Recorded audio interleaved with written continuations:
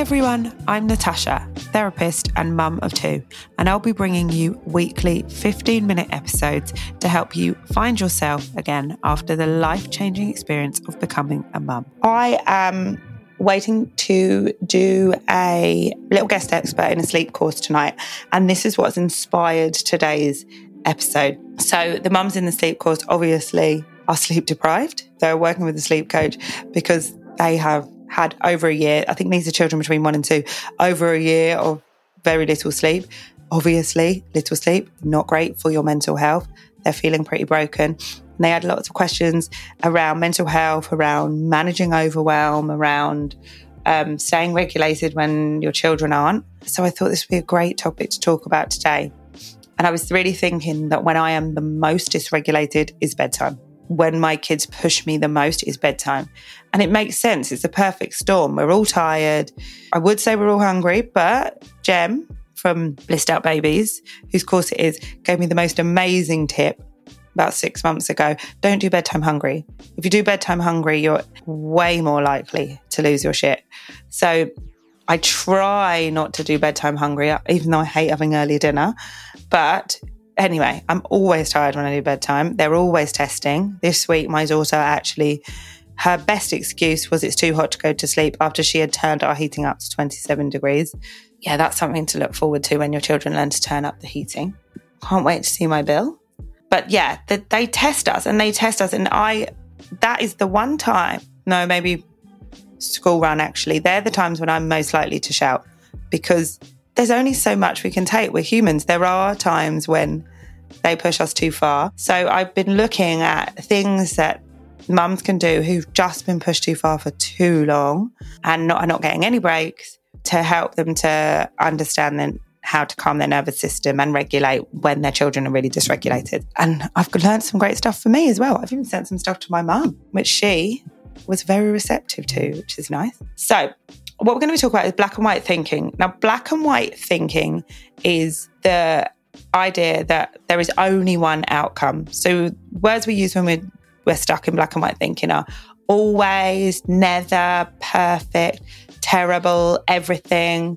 Just really horrible, judgmental words. When we get into that mindset of I'm a terrible mother, I'm a terrible person, everyone else seems to be able to cope and I can't, my husband does nothing, my baby never sleeps, just these statements that are just completely unfixable, like we have given up, we've got no hope. You know, it's that when you've had 5 days of 5 a.m. wake-ups, I'm saying 5 and I'm sorry if you're on 25, 5 a.m. wake-ups, and you just feel like it's never going to end and there's nothing you can do. So the more extreme you're thinking, the more intense the emotions will be. And this is really a trap that we fall into when our anxiety is high or when we're feeling really low. Now, the reason we do fall into this black and white thinking is that when our nervous system is dysregulated and when we go into our fight or flight, it makes sense when you're in danger to ignore any nuances. So our brain is designed in highly stressful situations to go into fight or flight to keep us safe. So say, I don't know, someone is like running at you with a knife. If you started thinking about all the possibilities, like, is it a real knife? He probably won't do it. It's probably not at me. Like all these possibilities, you're not going to run. Or we need, in those really dangerous situations, to be able to just think of one outcome and take it. But the problem is that our fight or flight responses turn on at times when we don't need them. So in early motherhood, you are in like highly stressful periods a lot of the time.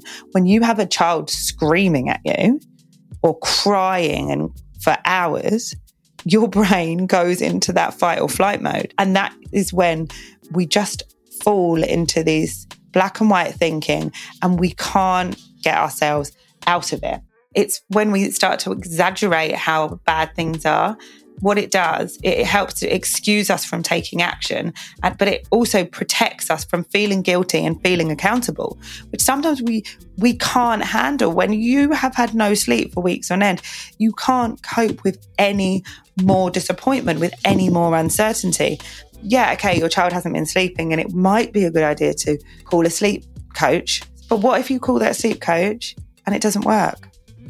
Can you cope with that disappointment if it doesn't work? Maybe you can't. What if you ask for help and your husband can't settle your baby? All these things, they feel so much harder to manage, the disappointment, when we're already broken. So we go into this thinking as a way to keep ourselves in the moment safe. But the problem is our future self just becomes more and more and more stuck. So in these non-life-threatening situations, don't worry, there are things that you can do. You don't have to just be stuck with this forever. And I know you're probably thinking, I don't just do this with sleep. I do this in every single scenario, because we can do it with work, we can do it with relationships, we can do it with friends. Fertility is a huge one. I'm never going to get pregnant. Everyone else is getting pregnant. When you are going month by month and coming on your period, getting into that black and white thinking and getting stuck is so easy to do. And then obviously we can just look with the algorithm feeding us whatever our brain's been talking about. Just add and add and add to that petrol cycle of, I'm stuck. This isn't going to get better. This is hard. My friend always talks a lot about her boys fighting. She finds it really hard that her two boys fight a lot. And she will constantly be feeling like a failure because they hurt each other. Trying to help her to get out of that, like, boys fight, like there are lots of other mums like you. This isn't that you're a failure. This is just how life is, because when you're a stay-home mum and you're with your kids 24/7, it's really, really easy to just get stuck in that, I'm not doing a good job, I should be doing better. Should is a real black and white word, and it is one of the first words I will always try and stop my clients from using. I remember getting shoulded by my therapist, and that is one of those moments one of those light bulb moments where it's like, why am I saying should? It's always could. There is never a should. It's always could. I could do this. I could do that. I could go out. I could work out. I could ask for help. Could sleep train. So here are the tips for when you notice you are falling into that black and white thinking. Firstly, I've just said it, notice it. Like, we need to start noticing when we are doing it. So I think a really good example for me is yesterday, I was assuming my son would come back from nursery and he was going to be a nightmare. He always, there always is another one, always comes home and he's he's absolutely exhausted. He cries at everything. I can't do anything right. Getting him into sleep is a nightmare because he's too tired. And actually, he came home yesterday and he was really, really happy. He came home today and he was really unhappy. But he came home yesterday and was really unhappy. He's not always really unhappy. I don't know what happened yesterday, why he was so happy when he came home, but it was an absolute joy. He was a nightmare in the morning. So maybe he got it out. Maybe he just needs to have a bad mood once a day. We all get in these bad moods. It's okay to be in a bad mood. Another one I'm really aware of is my child doesn't eat anything. It's really easy when you have a fussy eater to feel like my child never eats anything. My mum always says to me, like, you were really fussy, your brother was really fussy, stop worrying about it. But when my daughter was little, I used to really worry about it, and I used to really compare her to other children who ate better, and she hated food and she wouldn't eat anything, and there was so much stress around food. And then I have my son, and he really liked eating, and I realised that it wasn't anything that I was doing. It wasn't anything that I needed to fix. It was just, she just didn't like food that much. And she's better now, but she's still not a big eater. And that's okay. But really notice when you're getting into that, and notice the words that you're using. I would actually say write down the words. As soon as when you notice them, write them down so you remember them, because I always remember should. when you notice them, when you start get that thought, take a deep breath. Now, what I would suggest was take the biggest, deepest breath you can take. And then when you think you can't take any more air in, take 2 more breaths. And then let out a really long exhale. Now, in the moment, when you're really stressed, you can do that. Like this morning, when they were driving me mad, just went in the office for 1 minute. They were watching telly. I can go into the office for 1 minute and do 1 minute of breathing. If you've got a little baby and your baby won't stop screaming, if you just take 1 minute to take a breath, it's probably better than you absolutely losing your shit and crying with them in your arms. Like, take a minute, take a breath, go and hide in the bathroom, do whatever you've got to do, but just take that minute to calm your nervous system. When we take a deep breath, we reset the cortisol and we bring it down so that we can cope for that much longer. The next thing I want you to do is name the emotion, because what you're doing is you're thinking about a thought, but stop and think, I feel. What are you feeling in that moment? You could be feeling sad, hurt, broken, exhausted, angry. There are so many things you could be feeling. So notice that. The next step is to name the emotion you're feeling in that moment. It's so easy to spiral with the thought.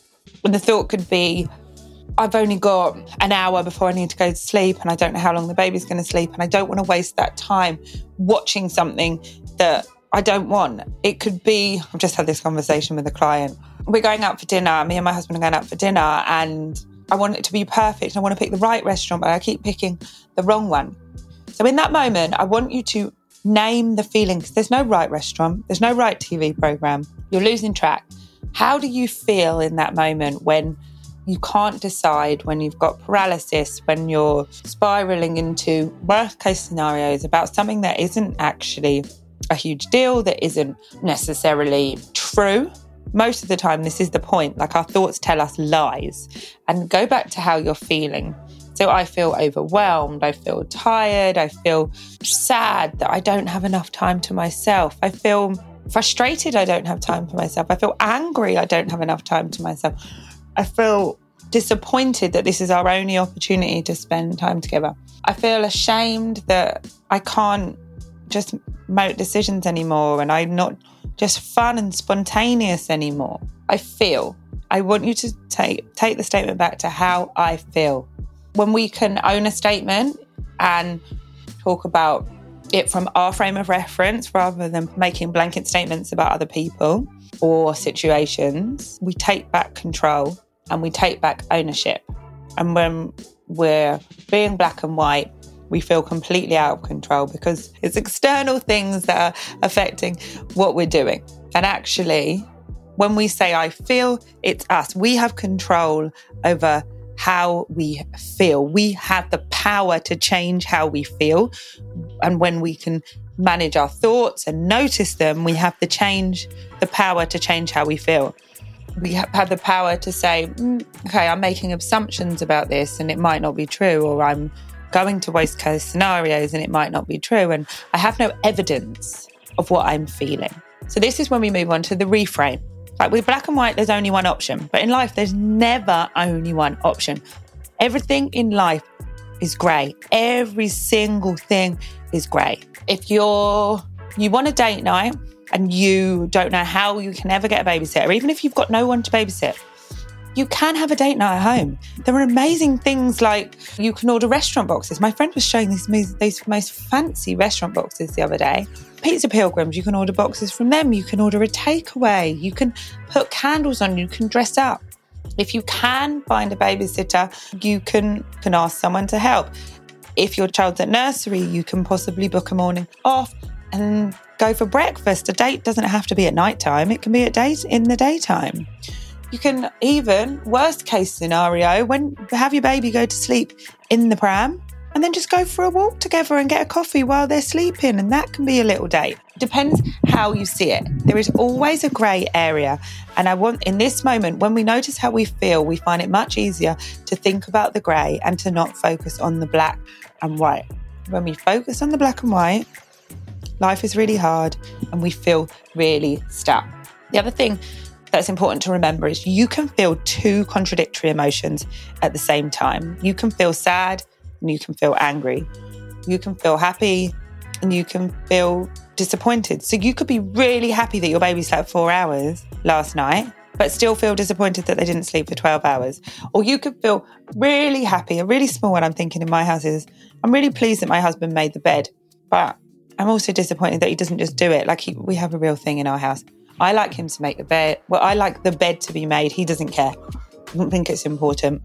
But it makes me unhappy when he doesn't make the bed, because I can go into that black and white thinking he doesn't make the bed because he thinks I'm a servant and I should just do everything for him. He doesn't. That's not. Actually, when I can step out of the grey and say, when he doesn't make the bed, it makes me feel really overwhelmed because it's another job for me. And actually, the reality is he doesn't make the bed because having a made bed just isn't like high on his agenda of things to do. And the reality is he doesn't make the bed because he's too tired in the morning. It has nothing to do with him thinking, I will do it. He just doesn't think about it. And that's where there are so many layers of grey. So when you can get specific, you can think of something to change. So it is to really get specific. So with that, in that conversation with my husband about the unmade bed, it is to just say to him, I feel really overwhelmed when the bed's not made. Like, my brain feels scrambled when I know that the house is completely a mess.